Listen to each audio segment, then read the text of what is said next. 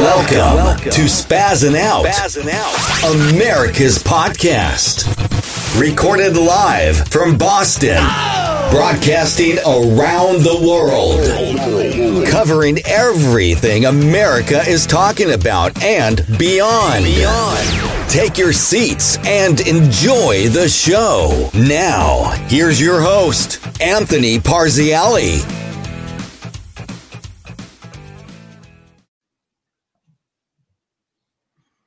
All right, guys, we're joined by firearms expert. Is that what I'm supposed to say? Firearms expert, Skylar Robertson, right? I get that right? You did. Okay. Firearms expert, use of force expert. Use of force expert. And what exactly is a firearms expert? How does one become an expert in this field? I started in the military. I joined the Army right out of high school. And of course, was trained and got a lot of experience there. I became an NRA firearms instructor. I started after, in 2016, I started contracting with the government overseas. I went to Afghanistan, Iraq, a bunch of other countries. I did State Department contracts as a protective security specialist doing diplomatic security. So over the years, I've accumulated a lot of courses and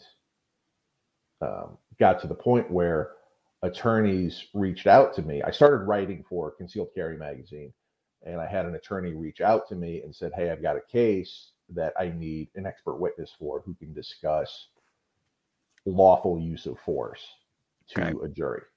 Did you have to take this is so stupid, but did you have to take a test or an exam to pass, or just because you have an extensive experience with firearms and with the knowledge of it, they just deemed you an expert? I submitted my resume with my report, and an expert witness resume is more of a functional resume, but it detailed all my experience, my time as an instructor in the military. And so I submitted that. The district attorney, when he got my report from the defense attorney, looked at it and goes, "Yeah, we're just going to concede that this guy's an expert." I've never actually been what they call voir dired.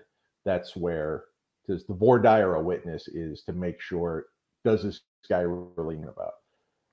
Every case I've been on so far, the opposing counsels just looked at my resume and go, "Yeah, we concede this guy's an expert." Okay. When you joined the military, I mean, geez, how old are you? When was it when you joined the military? I went to basic training in 1986. 86. Okay. And did you end up seeing any, you might have said it, but did you see any combat? I deployed to Iraq and Afghanistan with the military. Well, thank you for your service. You're welcome. I mean, and did I read that you were, when you came back, at some point, were you a deputy or what do they call that? A deputy, right? Yeah. Were you a sheriff's deputy? Yeah, I took a break-in service from the military, and I was a deputy sheriff in Colorado for 5 years. Do you get elected, or when you're no, you get deputized, right? Right. Is that how that works? It's just like applying for a job with a police department. For me, it took about eight or 9 months of background check, psychological testing before I got to the academy, and the academy was 4 months long. Okay. Have you ever been hit by a bullet? Have you ever been shot? Yes. It was a accident at a training range. All right, so I get it. And I read an article. We'll get into that, but I read an article that you wrote about misfires and how to, the pressure that someone that's not trained might, scramble because they don't know how, like if the gun malfunctioned. Did the gun malfunction on you, or was it somebody else? It was my gun. I was reholstering and it fired. I think because we were in civilian clothes, I think a piece of clothing got into the trigger guard. Okay. And it fired. Because I do not believe I had my finger on the trigger while I was reholstering. Okay. Did it hurt? I mean, of course it hurt, but like, how did it feel? It felt like getting hit with a wet towel. Like when someone pops you with a towel, that's what it felt like. And I didn't realize I'd been shot. I looked and go, okay, there's a hole in my pants. Okay, there's 2 holes in my pants. And So, did 2 I was rounds go off? No, 1 round. It was an entrance and an exit. Okay. Oh. And I'm looking, and I was upset because these were brand new pants. Yeah. Like I had you ruined the Wranglers. Yeah, I just put them on that day. And one of the range safeties came up and he goes, "Yep, there's blood coming out of both holes. You just got shot." I'm like, "No." Wow, what kind of gun was it? Like, how big was the bullet? It was a Glock Model 22, which fires a 40 caliber Smith & Wesson round. Okay. And you know what? This might help before we get into the discussion about law. How does a gun exactly work? I mean, I get listen, I get it. Load it, pull the trigger, it fires. But how does it actually, how do you go from, loading a musket with gunpowder and shooting a projectile to what we have today? It's basically the same thing, except in the 1860s, a gentleman, I believe his name was Dan Wesson. I think it was him that created it. He actually created the 22 bullet because at the time people were using like a paper patch and pouring powder down the barrel and then putting the ball in. And he's like, you know what, if we could self-contain this, because they were already using percussion caps, okay, which is a small brass cap with fulminated mercury in it. And you put that on a nipple that gets hit by the hammer, and which causes a spark. The spark travels to where the powder is, ignites it, and the burning powder sends it down the barrel where the path of least resistance is. He said, why don't we contain it so you have a brass cartridge that has the primer already attached, a pre-measured powder already there, and the projectile. And he created the first modern metallic cartridge. So I'm curious, could anything fire the bullet? Like if I hit the back of a bullet with a nail and a hammer, would that be enough that would fire it? That would, if you hit the percussion cap. Yep, that's the little, I've seen bullets before, like, the little dot. Looks like a battery end. Yeah. Oh, he's got the bullets. Hold on. Don't shoot yourself. I'm not. No, I'm kidding. Yeah, this is unloaded now, but this is a single round of ammunition. So in here, that circle in the middle is a percussion cap. Okay. So the firing pin will strike it. And inside this portion is the powder. And here's the bullet. The bullet actually goes to about here inside the cartridge.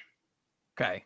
So they don't explode. The bullet, the projectile, I don't know anything about guns, right? The projectile doesn't explode. Like once I get that it fires. There is an explosion inside here. Okay. But it's all contained because the powder ignites and burns very rapidly. Gotcha. And the expanding gases need a place to go. So the path of least resistance is down the barrel of the gun. Gotcha. And that sends the bullet out the barrel. The bullet for modern firearms, they have what's called rifling inside the barrel, which are grooves that are cut in, which impart spin, which helps to stabilize the bullet in flight. The old style muskets didn't have that, but the Kentucky long rifle used in the Revolutionary War actually did have a rifled barrel. That dating that far back. Yes. So, speaking of the Revolutionary War, speaking of muskets, and there's so much talk about the Second Amendment and the federal government and Joe Biden wanting to ban an AR-15 or what they would call an assault weapon or assault rifle or semi-automatic guns. Before we get into that part of it, as you read it, what does the Second Amendment mean? How should people be interpreting the Second Amendment? What well, the U.S. Supreme Court just did an interpretation last summer where they said, yes, the Second Amendment is for personal, it applies to the people, not the government. And just like every other one of the amendments in the Bill of Rights, it tells the government what they cannot do. The government cannot restrict free speech. They cannot force you to have a certain religion. They can't stop you from peaceably assembling.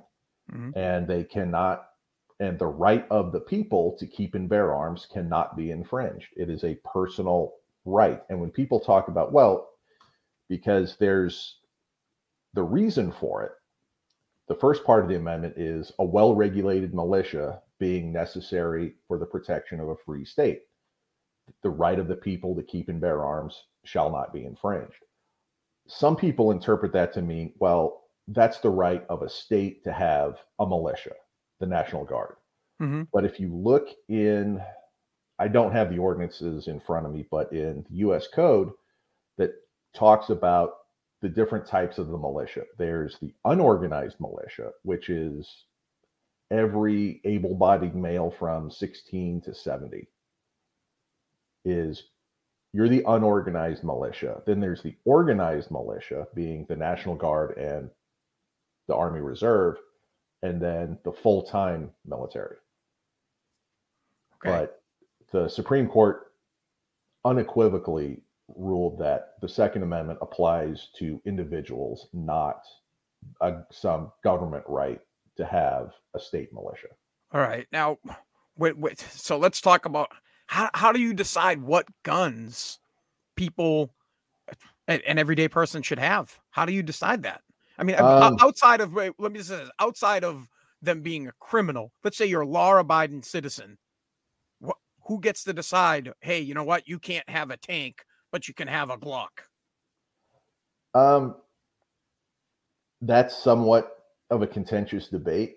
There are some people that say you can, and actually you can own a tank as long as the main gun's been disabled, if it won't fire, because the projectiles for a tank are typically considered a destructive device. But during the Revolutionary War, private citizens could own cannons. Really? Could you imagine having a cannon in your front yard? Yeah, there were. Get off my lawn! During the siege of Boston, there was a guy who had a couple of cannons, and he donated them to the Continental Army. To the cause. Well, you know what? Speaking of that, right, and this is going to get us off track really quick. Wouldn't the federal government want private citizens to have these weapons in case there was ever a war here? Like, I mean, you have 300 million. Well, I guess that there's not that many adults. Let's say you have 100 million adults living in the United States. If they had some kind of a gun or a weapon to protect the country, wouldn't the government want that? I feel like that. I mean, I understand how it's a threat to the government because you could overthrow it. But if a war came here, if a war came here, yes, it does make sense as long as people are trained, they know how to use it, they know how to store it safely. But famously, when you read about after the invasion of or the attack on Pearl Harbor, they asked the Japanese admirals at the end of the war, because the United States was terrified that the Japanese was going to land in California. Mm-hmm. And they said, why didn't you guys land troops? And they said, because the U.S. Army could not have responded to a Japanese invasion of the mainland. This is before we had the highway system implemented. Eisenhower, as a young officer, I think it was in the 20s, it took them 3 months to go on back roads from the East Coast to the West Coast. And they said, why didn't you guys, the Army couldn't have responded. You guys knew that. And this Japanese admiral said, there would have been a rifle behind every blade of grass. Every farmer would have been out there shooting at us. During the 30s, the German intelligence did an analysis of Switzerland, and they wanted to know, like, could we invade Switzerland? And they determined, yeah, if we did a blitzkrieg attack, we could take out the Swiss military fairly quickly. But they noted every village had a 300-meter rifle range that was used for matches every weekend. The average Swiss person had about a year's worth of food stored up. And they said, we cannot survive a siege. Every town would be a sniper's paradise. And the military was not the threat. It was the citizenry with rifles. So it's almost a matter of national security to not keep guns out of law-abiding citizens' hands by the people that should be able to have them. You get, like, it's a deterrent. I do. And it's also a deterrent for if the government becomes tyrannical.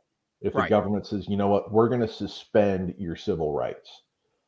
You no longer have the right, if they said the military is going to be the new law enforcement, you no longer have a right to be safe from searching your home.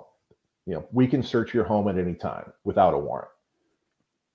Yeah, if the government became tyrannical to that extent, like if we were living in a society like Russia, China, or any of the other governments out there today, which routinely crush their citizens' rights.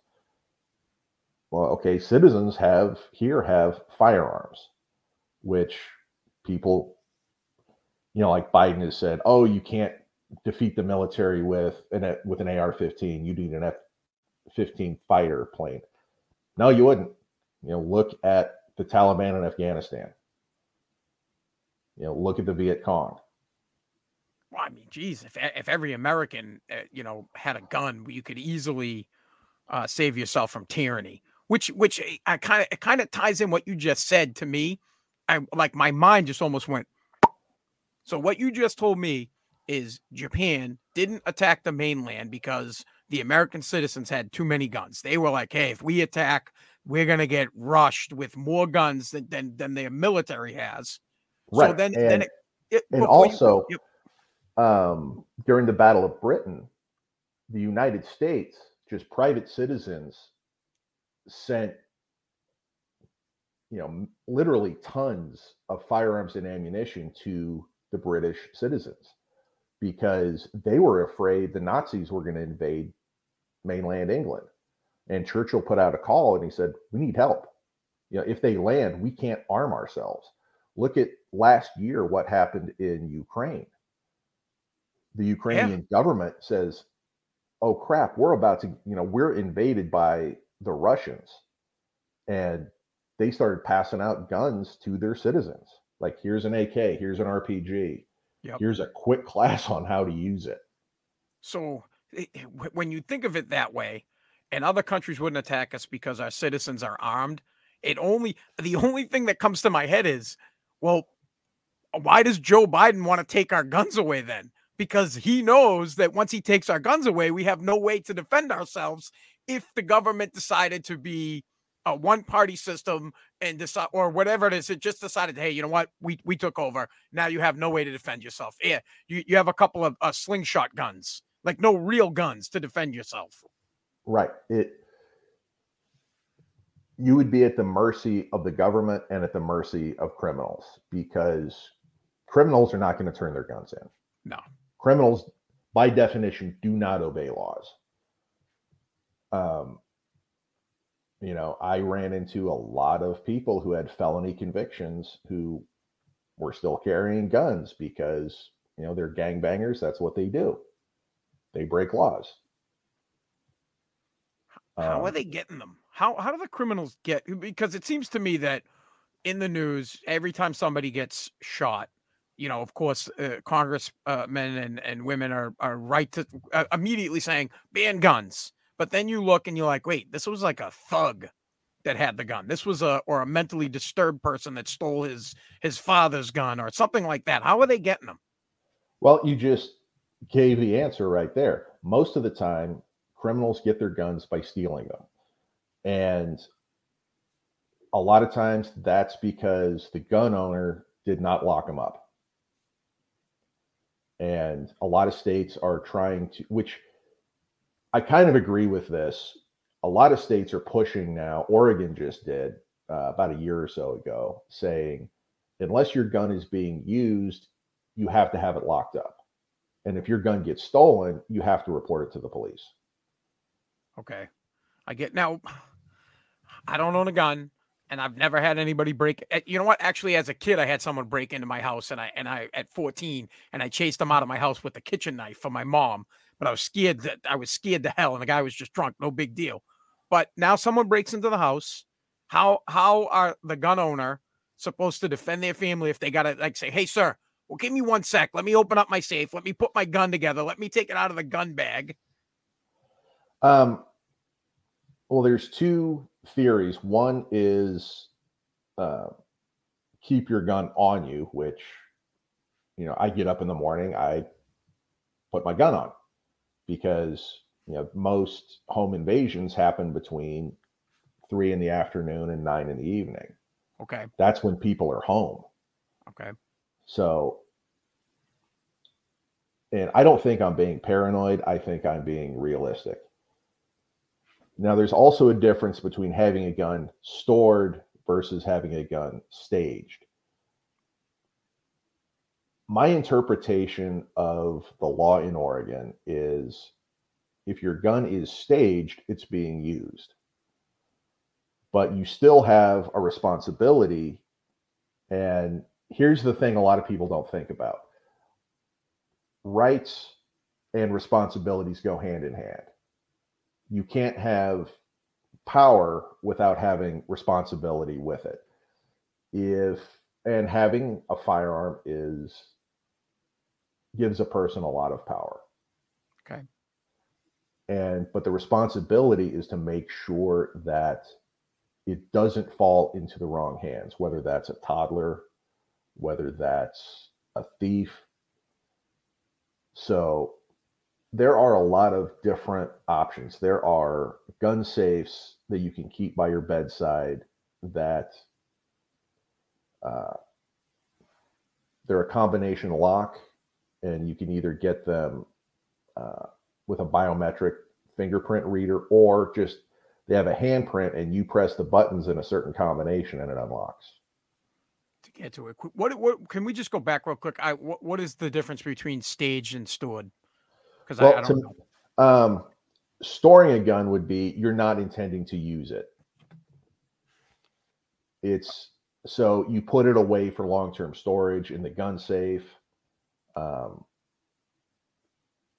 A gun that's staged would be one that if something goes bump in the night, this is what you're grabbing, and you have it in a location where you can get to it quickly. An authorized person, you, your spouse, if your children are old enough and they've been trained, they can get it. But a thief or a toddler can't get to it. Okay. All right, I can understand that. I don't know what it's like in Massachusetts if you have to have it in a safe or not. But I guess the likelihood of, or more importantly, let me ask you this: someone does break into your house, right? What's the thing you should be doing? Should you be going for your gun, or should you be going for let's get the kids out of the house? Let me grab my baseball bat. What should you do when someone breaks into your house? First thing is get the cavalry moving. So if you have an alarm, hit your alarm, hit the panic, make a 911 call. Hopefully, like in my case, my wife would be doing that while I'm throwing on body armor and grabbing a rifle. Okay. Then I would go we have the way our house is set up and the way most houses are set up, the bedrooms are all kind of co-located on one end of the house. Mm-hmm. So I would go out far enough to be able to cover family members behind me moving into the bedroom. And we would, tell them, hey, Alamo, that's our code word. That if you hear me in the middle of the night yelling Alamo, it means as quickly as you can get to the bedroom. I'm not going to go trying to clear my house. Once everybody's located, is back in the master bedroom, we close the door, lock it, and wait. Wait for the police. Wait for the police. There's nothing in my house worth me getting killed over. That's what insurance is for. Yep, I agree. Yeah, and plus you have, now, when I said hit the alarm and make a 911 call, that does two things. It's going to get the cops moving, but also you have a backup communication plan. Most residential alarm activations are accidental, and the police know it. So if they get a call from your alarm company that says, hey, we just got a panic alarm at this address, the cops are going to head that way, but it's not going to be a priority. If they get an alarm call and a 911 call from the same address, they know this is an in progress. We need to lights and sirens, get there quickly. I get it. But Yeah, now, yep, go ahead. When you think about it from a police officer's standpoint, they know there's bad guys, at least one, inside the residence. They may not know what he looks like, what he's armed with, how he's dressed. If they run into me and think I'm the bad guy, there's a real good chance I'm going to get shot. That's a good point. I'm going to stay. The plan is everybody's going to stay in the bedroom. When the police arrive, one good trick is, well, not a trick, but have you a spare set of keys connected to a chem light. So especially if you're on the top floor, you can tell the police, hey, I'm going to throw the keys out the window. And when you see the officer, you toss him out. That way he doesn't have to kick your door in. But also have your interior doors, solid core doors with a deadbolt. With, most of the equipment, like the strike plates on a door frame, they use like 1/4 inch or 1/2 inch screws. Mm-hmm. Go to Home Depot, get some 2 inch or 3 inch screws that'll go into the drywall so that your door can withstand a kick. Because, yeah, somebody's going to be able to get in eventually. Yep. But it's, the difference between maybe it takes them a minute or two to get in versus 5 seconds to get in. What if you don't have a gun? Like, what's your best chance to survive? Is basically, do you do the same thing if I don't have a gun, and I think someone broke into my house and I think they have a gun, maybe they even shot around, and I'm like, oh my God, this guy has a gun. What do? Do I get my family into that bedroom, or do I get my family like, hey, we're jumping out of a window. Let's get the hell out of here. You may have to. Yeah, it may be we need to run. You're going to have to make that decision when the moment happens, because maybe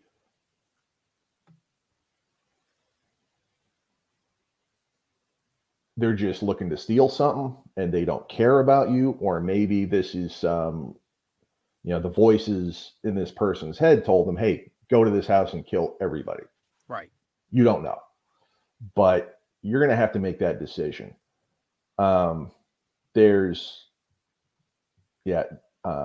Years ago in Josephine County, Oregon, the sheriff's department ran out of money, and they told everybody, we need this ballot measure for a property tax increase so we can keep patrol service.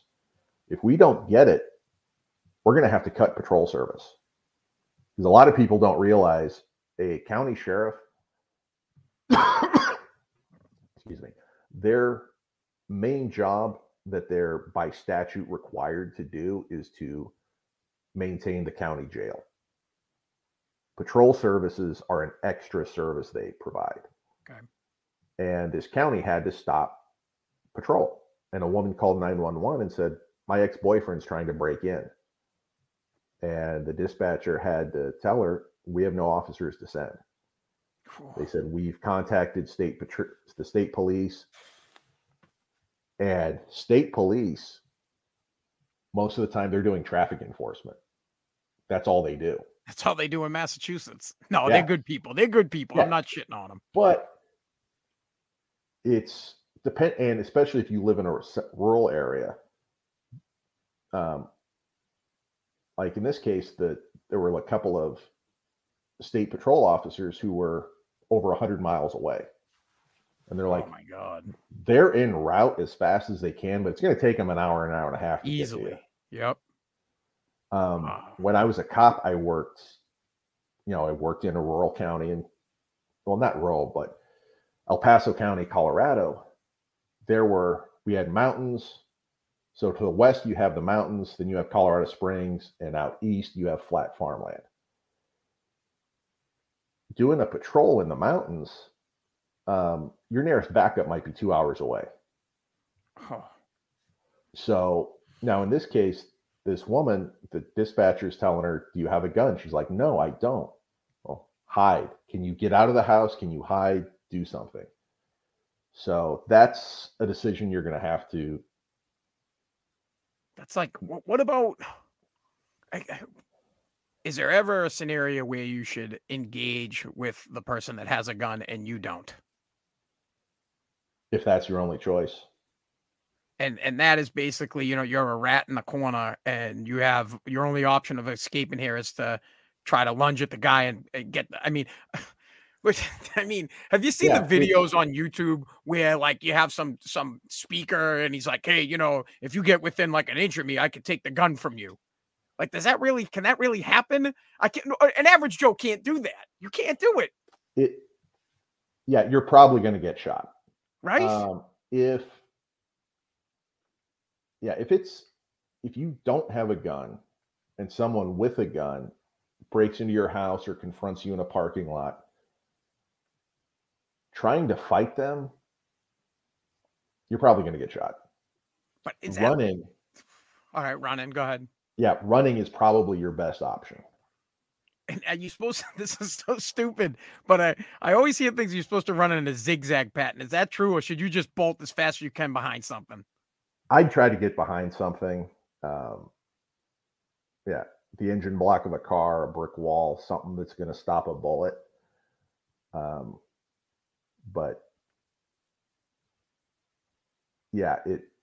Taking on someone with a gun without one,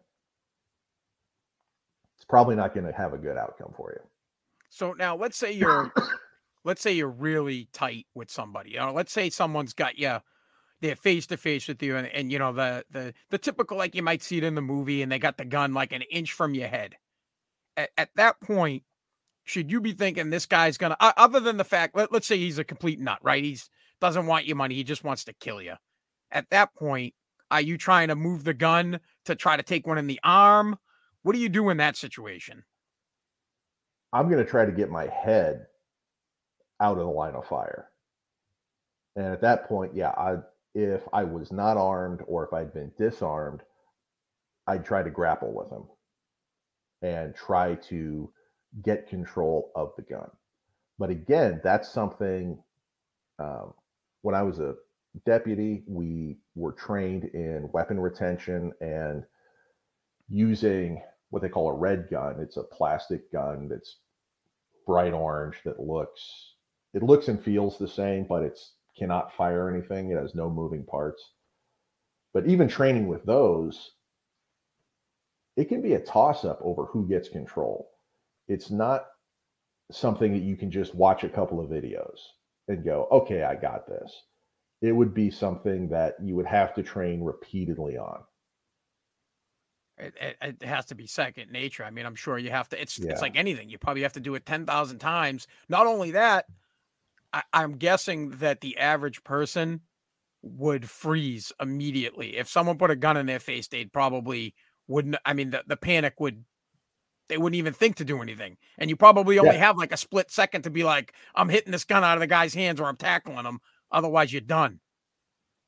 I can't even imagine. Yeah, I can't either. That would be a worst case scenario. Hopefully you'd be able to see something coming, some kind of sign that this guy was unhinged, and avoid the confrontation. And if somebody tries to start a conflict with you, don't engage. Don't. And especially if you do have a concealed firearm and some guy in a parking lot is yelling at you, calling you all kinds of names, whatnot, just, hey, sorry I offended you. If I did something to piss you off, I'm sorry. I apologize.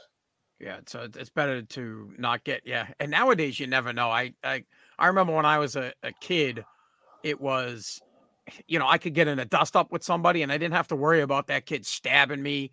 It'd just be a fight. We fought Right. and then we shook. Now I'm like, with my son, I'm like, hey, if anybody wants to fight you, just don't, because you don't know if the kids don't fight like that anymore. I tell them, I'm like, bud, they're gonna pull a knife on you, and worse, they might go home and take their dad's gun and shoot the friggin' school up. And also, what happens if it becomes a fight, even if it's just a fist fight? You punch the other person, their head hits the concrete, and now they've got a brain injury. Yeah. Guess who's going away for assault? You're going away, and the kid's going to juvie, and he's going to be, that's and it's tough. Let's say you have a gun, you've been trained, you've got a permit, you're legally carrying, and some guy in a parking lot just starts calling you every name under the book. At that point, your best thing to do is to walk away. There's another police writer, a guy named Massad Ayoob.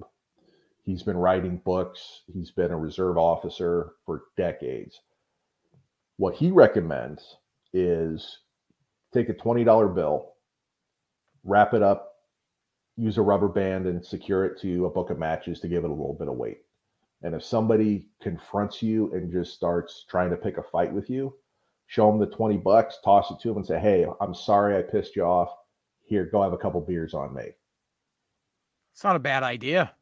Because you're better off trying to de-escalate. I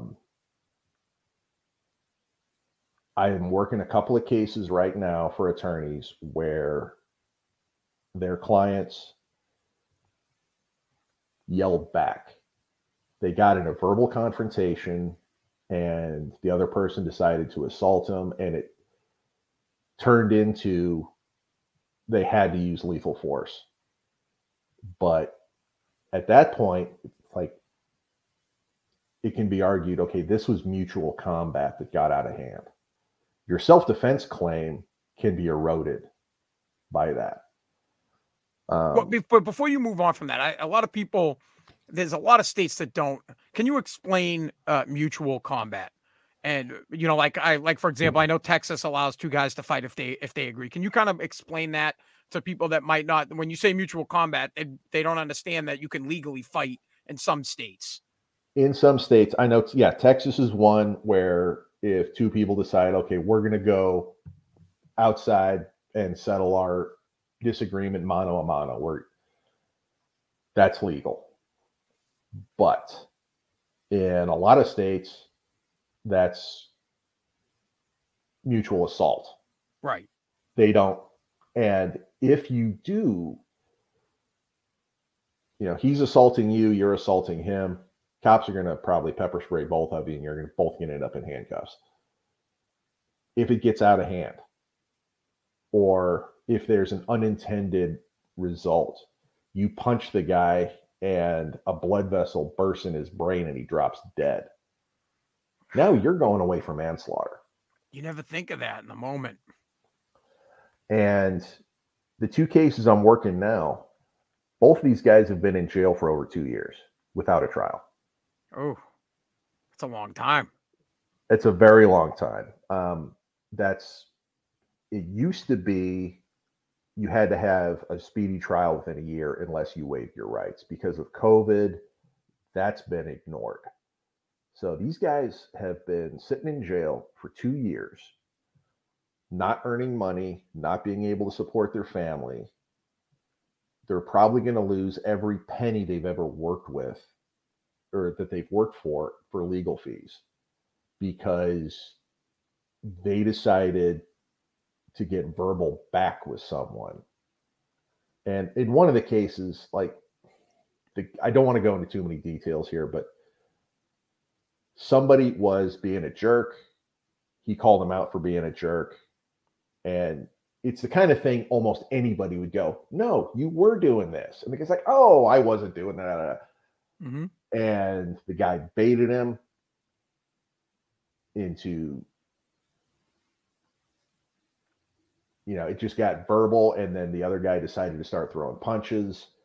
And it escalated to the point where the defendant had to use his gun to save his life. But is it worth it? I mean, this started out as just a verbal conflict. You're arguing over nothing. And so what if a jury 2 years later goes, yeah, you were totally right in what you did. Right. For 2 years, you've been gone. Yeah, you've been in jail for 2 years. You have no money, no job. Now what? You have to literally start from nothing. I do that all the time with my wife. You know that? All the time with my wife. Like, my wife will chuck something at me, and then I'll just chuck it back, and then it's a huge beef. People can't walk away. Yeah.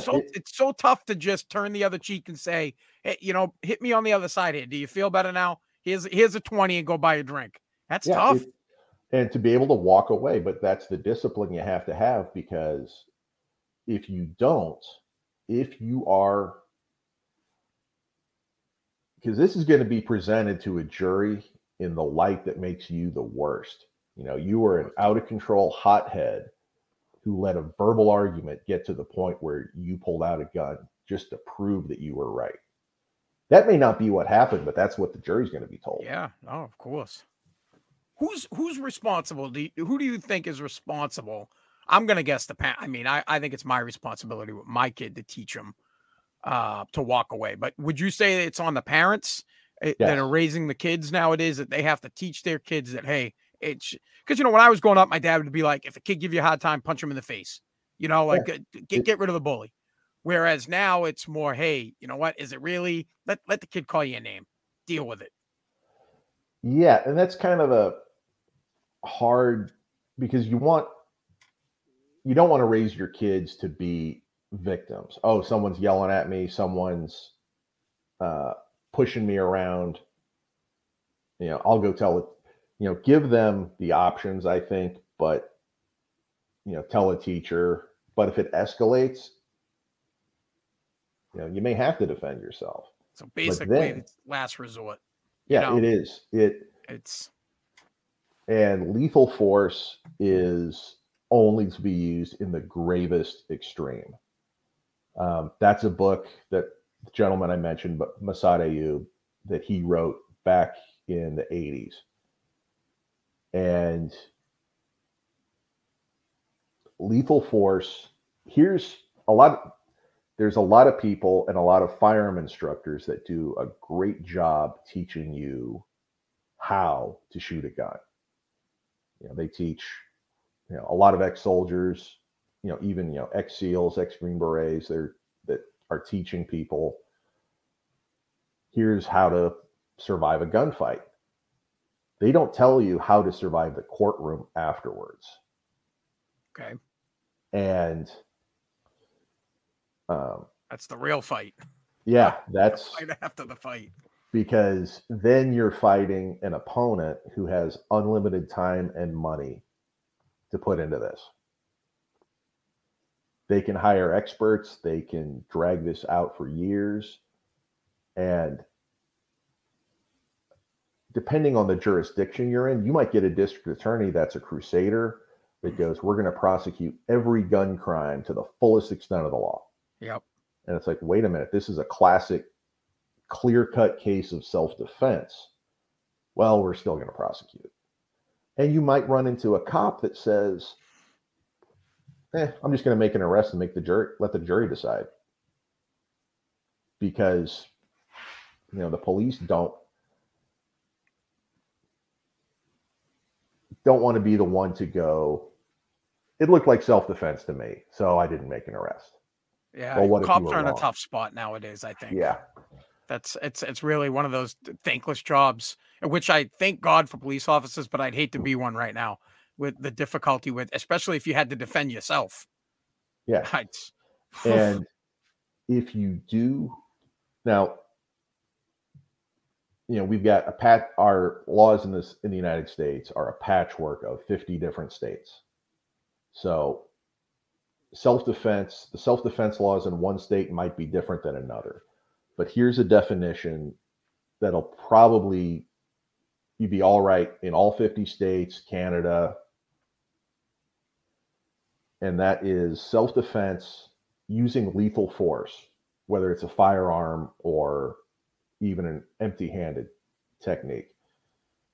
Using lethal force to defend yourself is only justified when faced with the immediate, otherwise unavoidable threat of death or serious bodily injury to the innocent.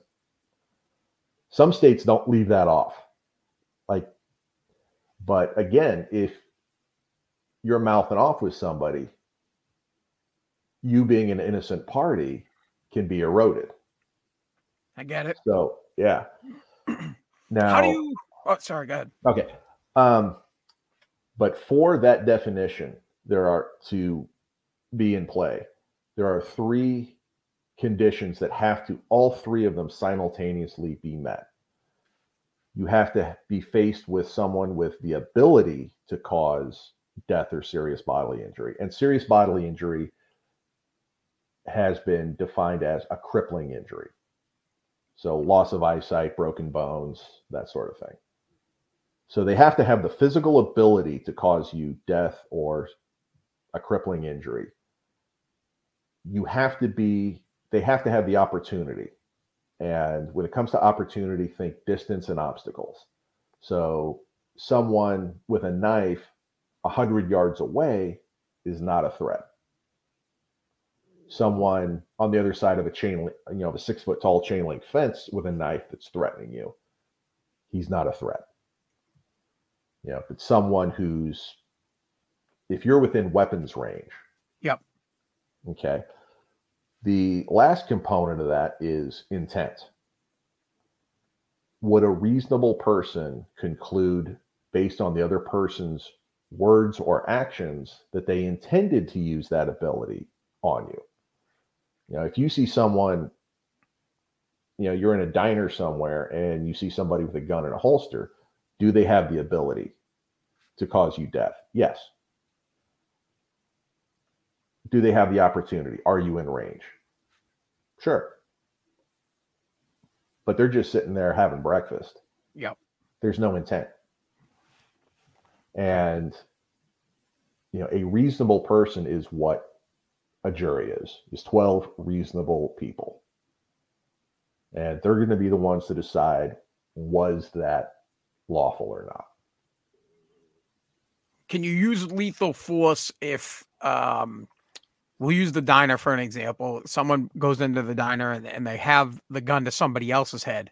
Can I shoot the guy from behind to save that other person? Yes, because you're allowed. Well, most states allow you to use lethal force to save another person. I can't think of any that don't.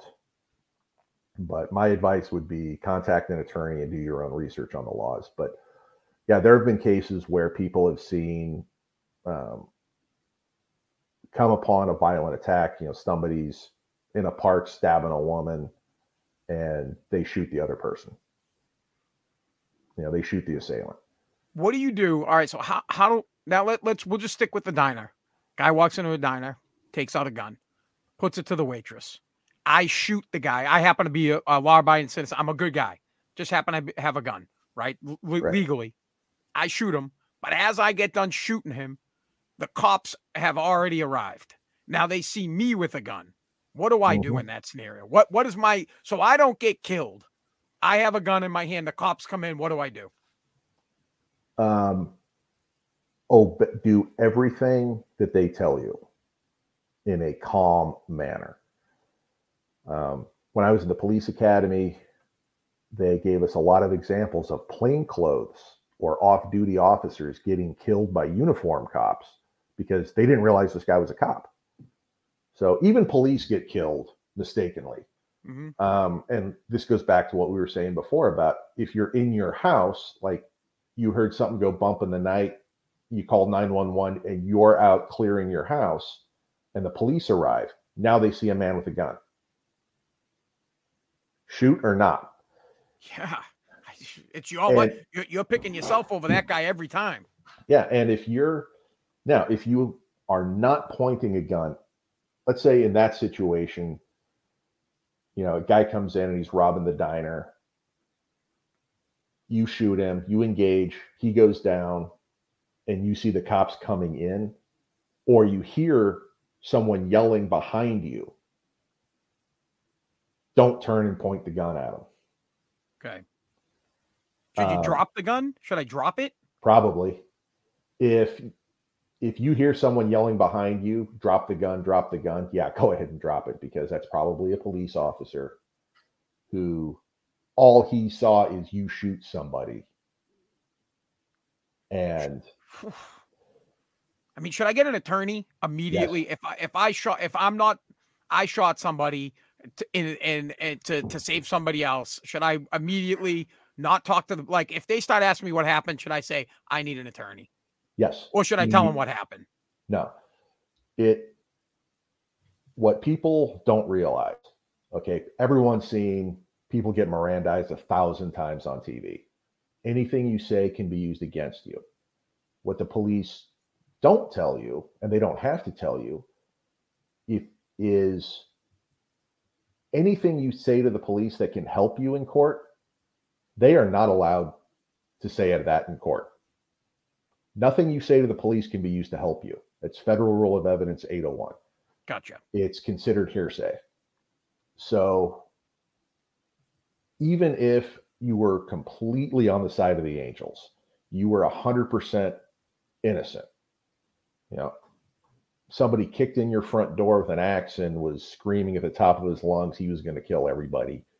You engaged, and then the police show up and go, what happened? Tell them, this guy kicked my door in. He had an axe. This is what he was doing. Okay, how did he get shot? Officer, I will cooperate fully with your investigation after I've had a chance to speak with my attorney. And then stop talking. Okay, and you're going to get arrested? Oh, yeah. You're going to get arrested. But better to be arrested, get your attorney there, and to handle it that way. Right. I'm a member of, there's the U.S. Concealed Carry Association, USCCA. And as part of my membership, I get access to their legal network. So if I am in a use of force situation, my first call is going to be to 911 to get police and medical en route. My second call is going to be to the USCCA, and I'm going to go, here's my name, here's my location, so they know which jail to look for me in, and I need an attorney. Now, we kind of briefly touched on that I'm used as an expert witness in use of force cases. I see a lot of people who did the right thing, but then when they're under the police interview, because we're at the end of a police interview, it's only going to end in one of two ways. You say something to the police that gives them probable cause to arrest you, or you ask for an attorney. That's it. Those are the only two ways that conversation is going to end. There are police interviews that have lasted 15 hours.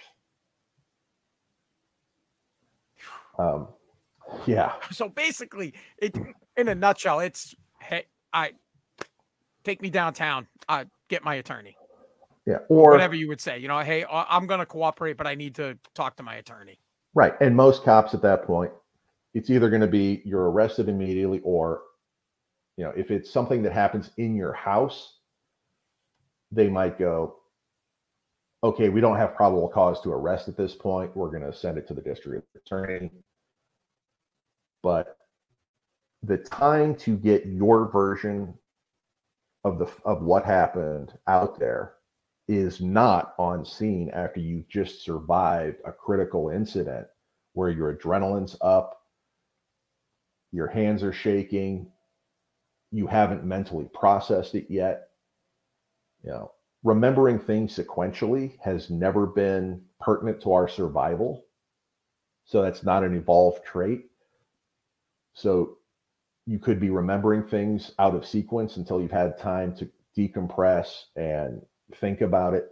There's a lot of police agencies where the unions have said, if an officer is involved in a use of force, internal affairs cannot question them for at least 24 hours. Yeah, they protect them. Makes sense. Okay. And also, I had one case out of Portland where an elderly man, who's in his mid-60s, had a break-in at about 11:30 at night. He got arrested. The police started the interview at 5 o'clock in the morning. Huh. So here's a 65-year-old man who's been awake for almost 24 hours. Poor guy. And the interview lasted about an hour and a half. And you could tell he's out of gas. He's just exhausted at this point. He's giving one-word answers like, yeah, I guess. Mm-hmm. And the police finally, the detectives asked him, well, is it possible it happened this way and you just don't remember it? Yep, I get it. And at that point, and he's like, I guess. Oh, you just changed your answer. Yeah, because he hasn't slept for almost 24 hours. Right. I get it. I'm junk. I'm junk after that too. Forget it. Yeah. And the time to get your version of events is a couple days later with your attorney. Because imagine this, you hear something outside and you arm yourself and you go respond, and there's some guy with an axe screaming at you. He's screaming at invisible people you can't see.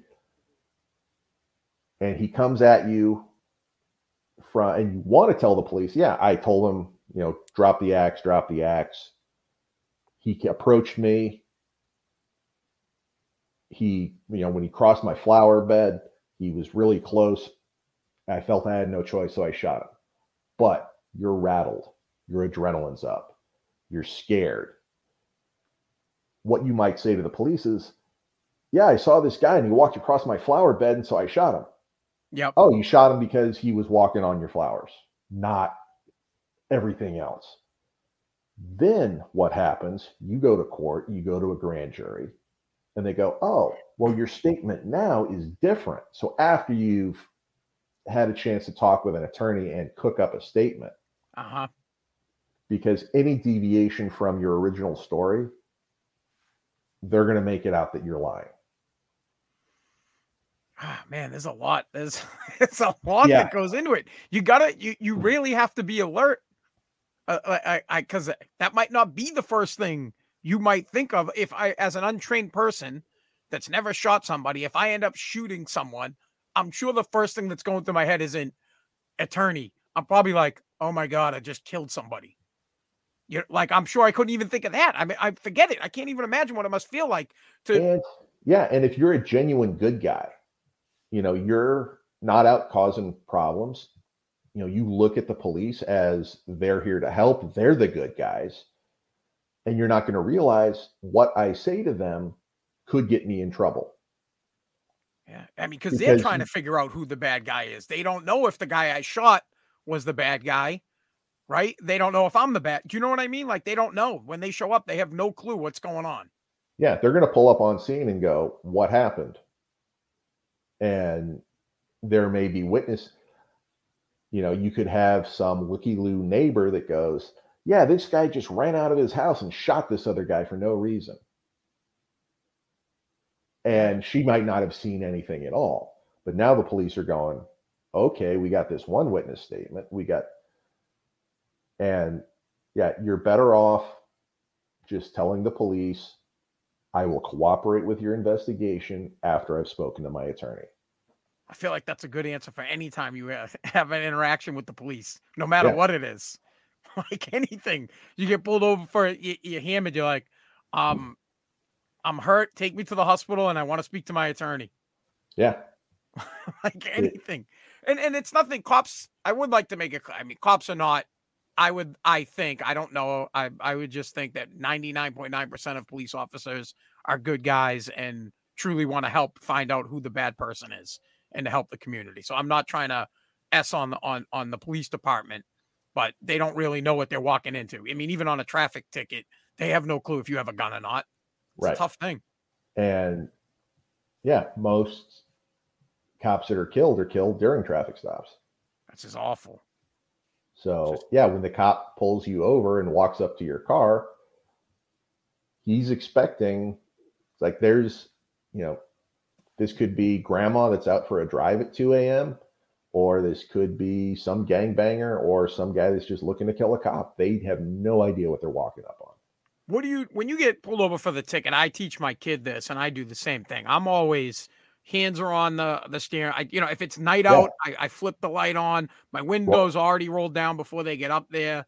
My hands are all on your windows down. All of them. Yeah, especially if you have tinted windows in the back. Yep. Let them be able to see, okay, there's nobody back here. Make them try to make them feel comfortable. And, tell your passengers, if you have someone else in the car, put your hands on the dash, put your hands on your thighs, keep them in plain sight.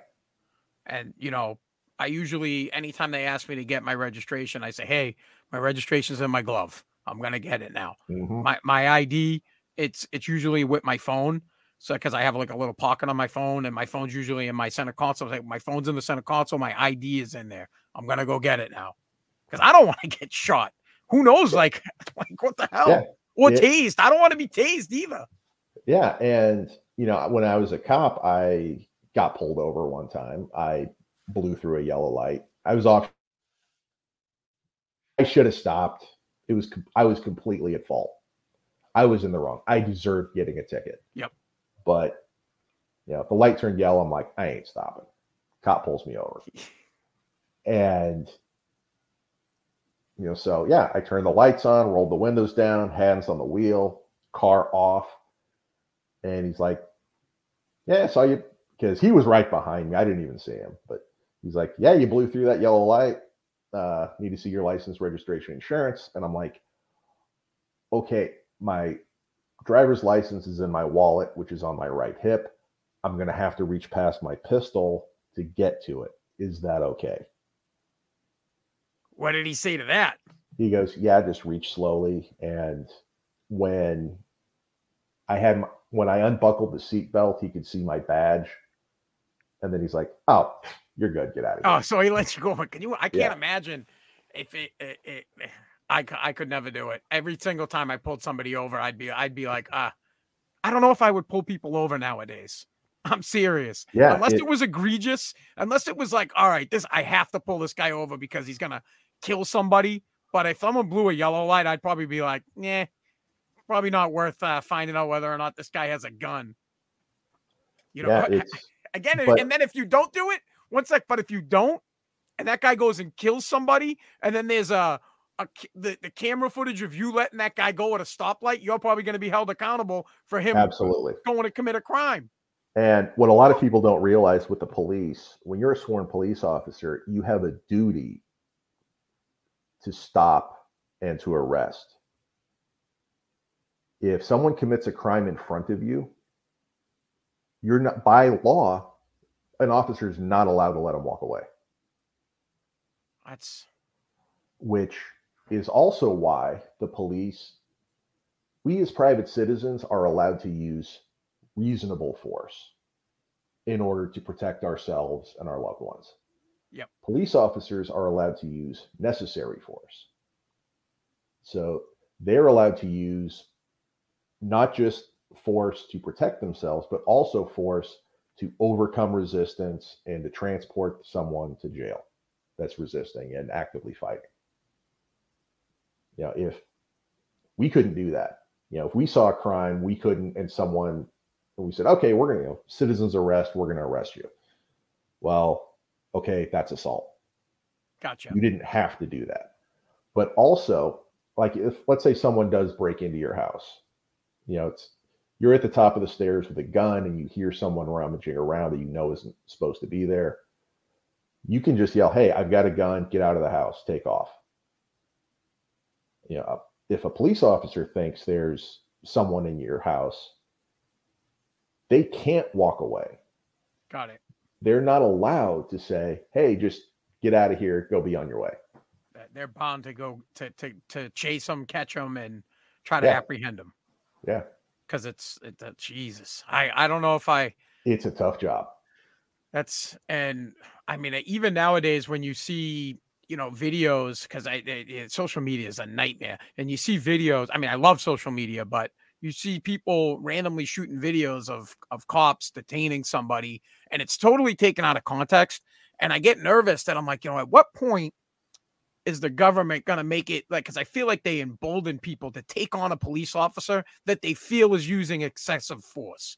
Do you know what I'm saying? Like if a cop's got a guy who's resisting arrest and someone's like, hey, you're being too aggressive, and then they try to engage. It's like, I feel like it's going to happen. Yeah. And it has happened. And at that point, you're interfering with a lawful arrest.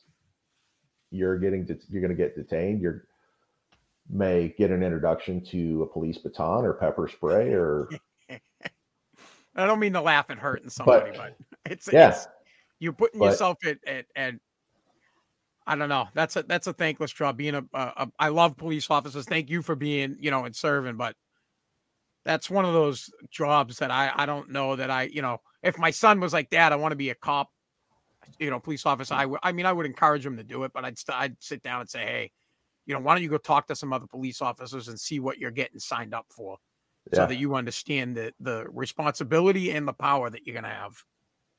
And realize that you may have to, by law, put yourself in harm's way.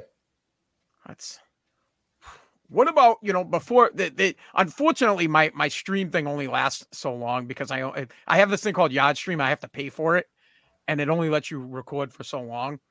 Before it boots me off, I think I got like another it lets me do like an hour and 15 minutes. What about school shootings? And I know that's a loaded question.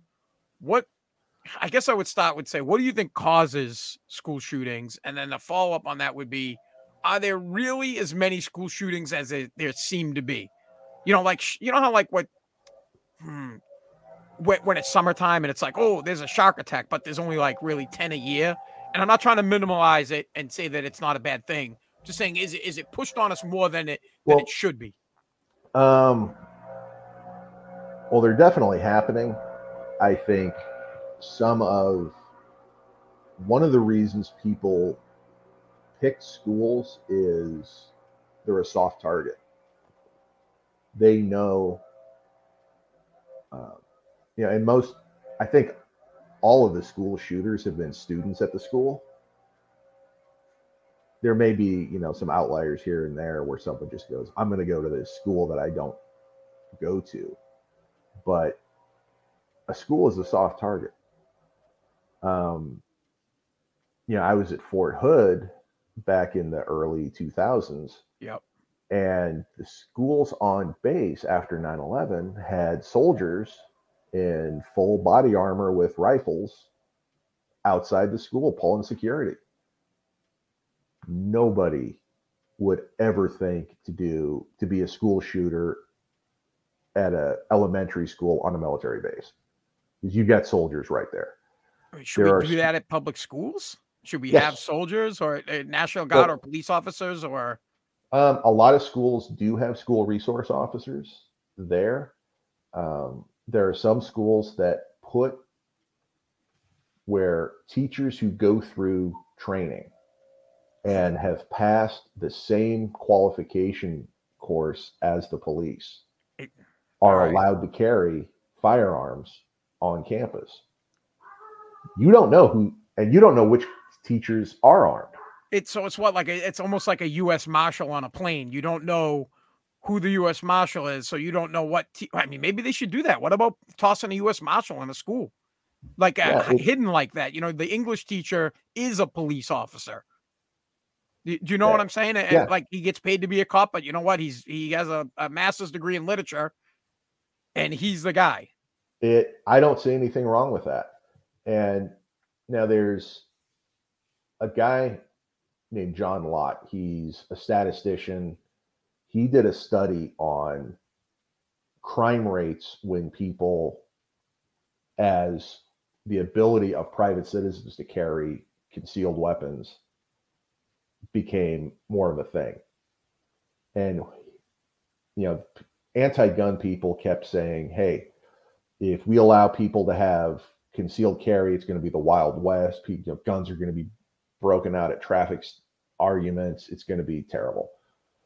What he found is more guns means less crime. About 10 years ago, there was a shooting at a movie theater in Aurora, Colorado. Mm-hmm. He picked that theater because there was another theater that he was looking at. But the theater he went to had a sign that said no concealed carry, no firearms. He picked it because he knew no one was going to have a gun.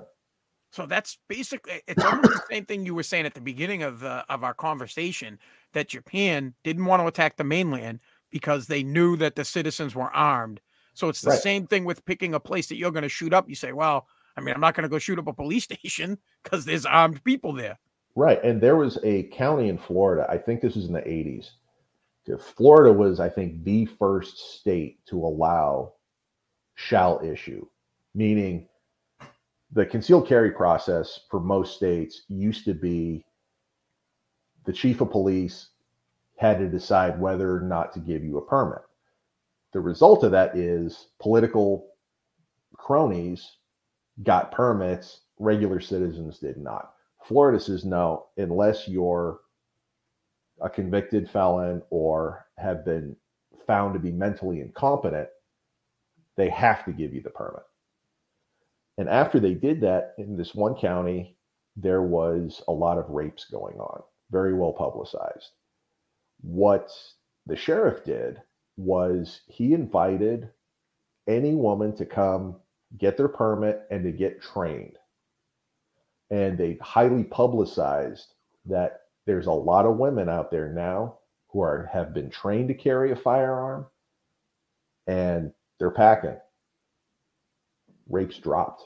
Yeah, you bet they did. Yeah, it's like, so, yeah. Who should be able to get a gun and who shouldn't? Or maybe the better question is, who should not be able to get a gun, to get a permit to own a gun? I think anybody who's mentally incompetent shouldn't have a gun. People who have a violent temper probably shouldn't have a gun. But it's one of those things where, how do you prove, until someone commits an act that says they shouldn't have one, it's really hard to say, yeah, I don't think this guy should have one. Criminals, no guns.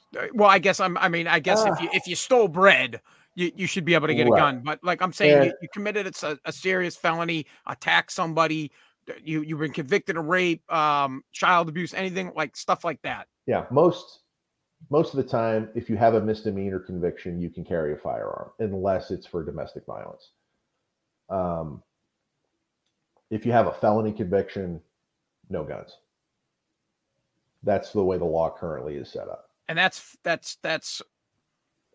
federal. Everybody, all states, because I know each state has their own little other sub laws. Right, but you're not going to be able to legally purchase a firearm if you have a felony conviction, or have been found mentally incompetent, or are out on any kind of pretrial release, or have a restraining order for domestic violence. Okay, and before, because this thing's going to run out. I honestly don't know if it's going to shut off now in a minute or not. But okay, Should assault, no, I don't want to call them assault weapons because that's not what they really are. Should semi-automatic guns be banned? Should No. people be allowed to own them? Absolutely. People should be allowed to own fully automatic. And in Oregon, you can own fully automatic. There's never been a case of, other than like in the Roaring 20s with the gangsters, of people using fully automatic weapons. Well, now, there actually have been a couple, but it's rare. And people who get permits to own automatic weapons don't use them in crimes. You know, it's just like people who, what they found is that average citizens who get a concealed carry permit commit less crimes than police officers. You know, they've been through background checks. They're more of who you'd want carrying a gun.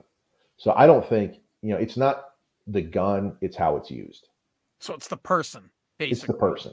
It's the person. And okay. One thing to keep in mind, let's say, for example, an AR-15.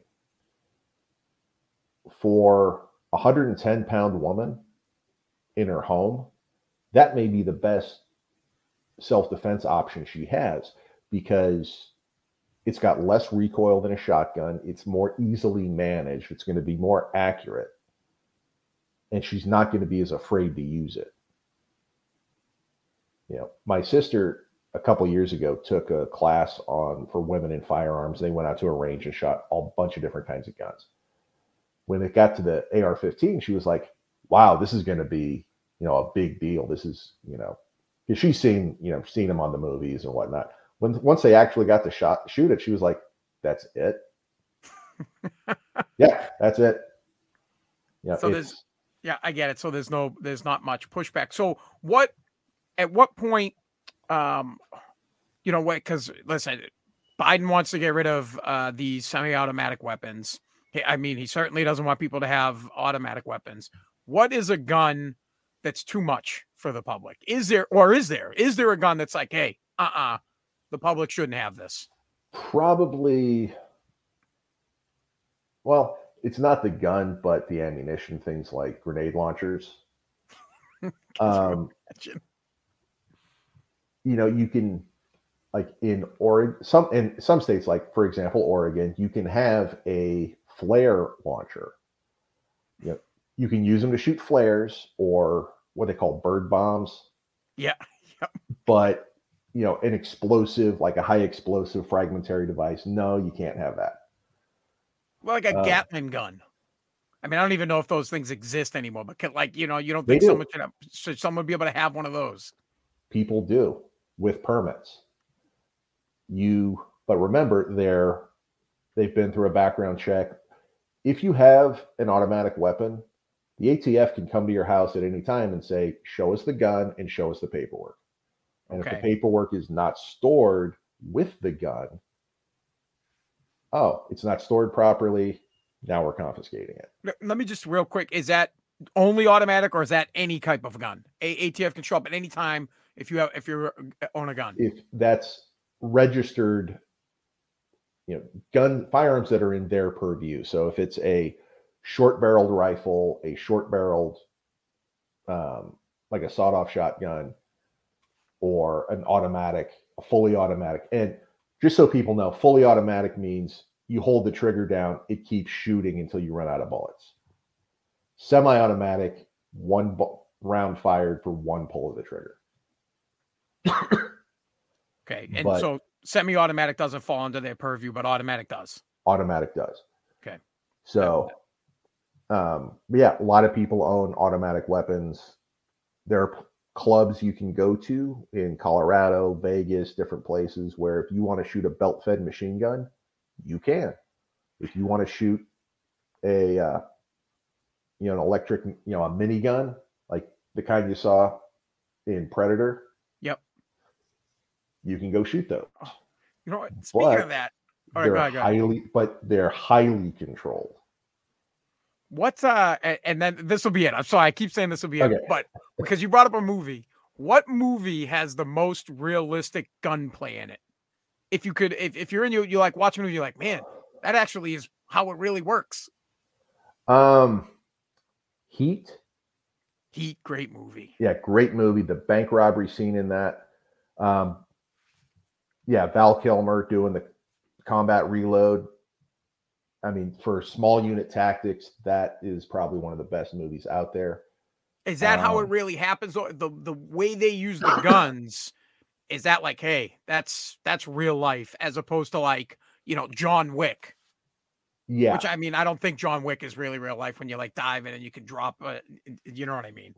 Yeah. I mean, John Wick, actually part of that's because he went to a guy named Taron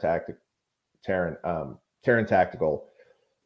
Like, he got good training, but a lot of what the action sequences, they put things together that each component is real, but it's all strung together. It's like, then it kind of becomes almost cartoon violence. Yes. Yeah, I think Heat was very realistic. Especially one of the scenes where they show Val Kilmer shooting on full automatic. He loads, shoots for about a second and a half, and has to reload because he's out of ammunition. Because a lot of people don't realize, because you see in the movies, people shoot 200 bullets yes. before they have to reload, or they never reload. It's like, and you start, this goes back, to the cowboy movies where you see some guy shoot 15 bullets out of a 6-gun. It's like, he kind of has to reload at some point. It is pretty, it's funny because you sit back and you're like, wait, how many bullets does this guy have? Like, because I play like video games. Well, I don't really, but my son does. And one of them's Resident Evil. And I have no clue with the guns, but you can look down and say, okay, I got 6 bullets. And I count 1, 2, 3, 4, 5, 6. And then I have to reload.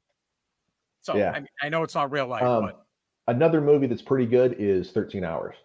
What is it? 13 Hours. I've never seen it. It's about the contractors who were providing security in Benghazi. I'll have to check. Who's in it? Is it some... John Krasinski.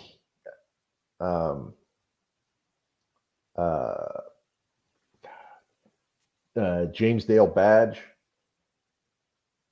But it's about, they were contractors who were protecting a CIA base in Benghazi, Libya, that was overrun in 2012 on September 11th.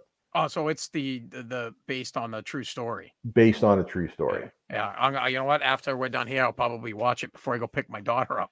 Yeah, stop watching it. Yeah, that was the event where, when it was over, the State Department put out, oh, this was in response to a YouTube video. It's like, there was no protest. It's like, that was a coordinated attack. Yeah. No, now, has it been proven, or is it's never, how can you ever prove what the government does? You don't know. Yeah. That's a tough thing, dude. They could come out and be like, oh, the sky is red. And there'd be half the people in the country say, yep, sky's red. So those are tough. Those are tough conversations. But all right, listen, I gotta hop off. Okay. I really appreciate you coming on. If you don't mind, I'd like to reach out from time to time if absolutely certain gun topics come up. How do people get, what do you have anything that you want to promote, or how do people read your stuff? Most of my books, or not books, articles, they can, if they're a member of USCCA, they can read them online. I have some links on like my LinkedIn channel, but pretty much just through the USCCA, they can get a hold of my articles, and there's some that have been republished other places online too. And what if they want to hire you as an expert? If an attorney or somebody is in a use of force situation and they want to hire me, they can reach out. My email is robertson.skyler.p@gmail.com. You can check the spelling there on the screen, and they can get in touch with me. Or I have had attorneys get in touch with me through USCCA. They actually reached out to the editors and go, "Hey, this guy that wrote this article, we'd like to hire him."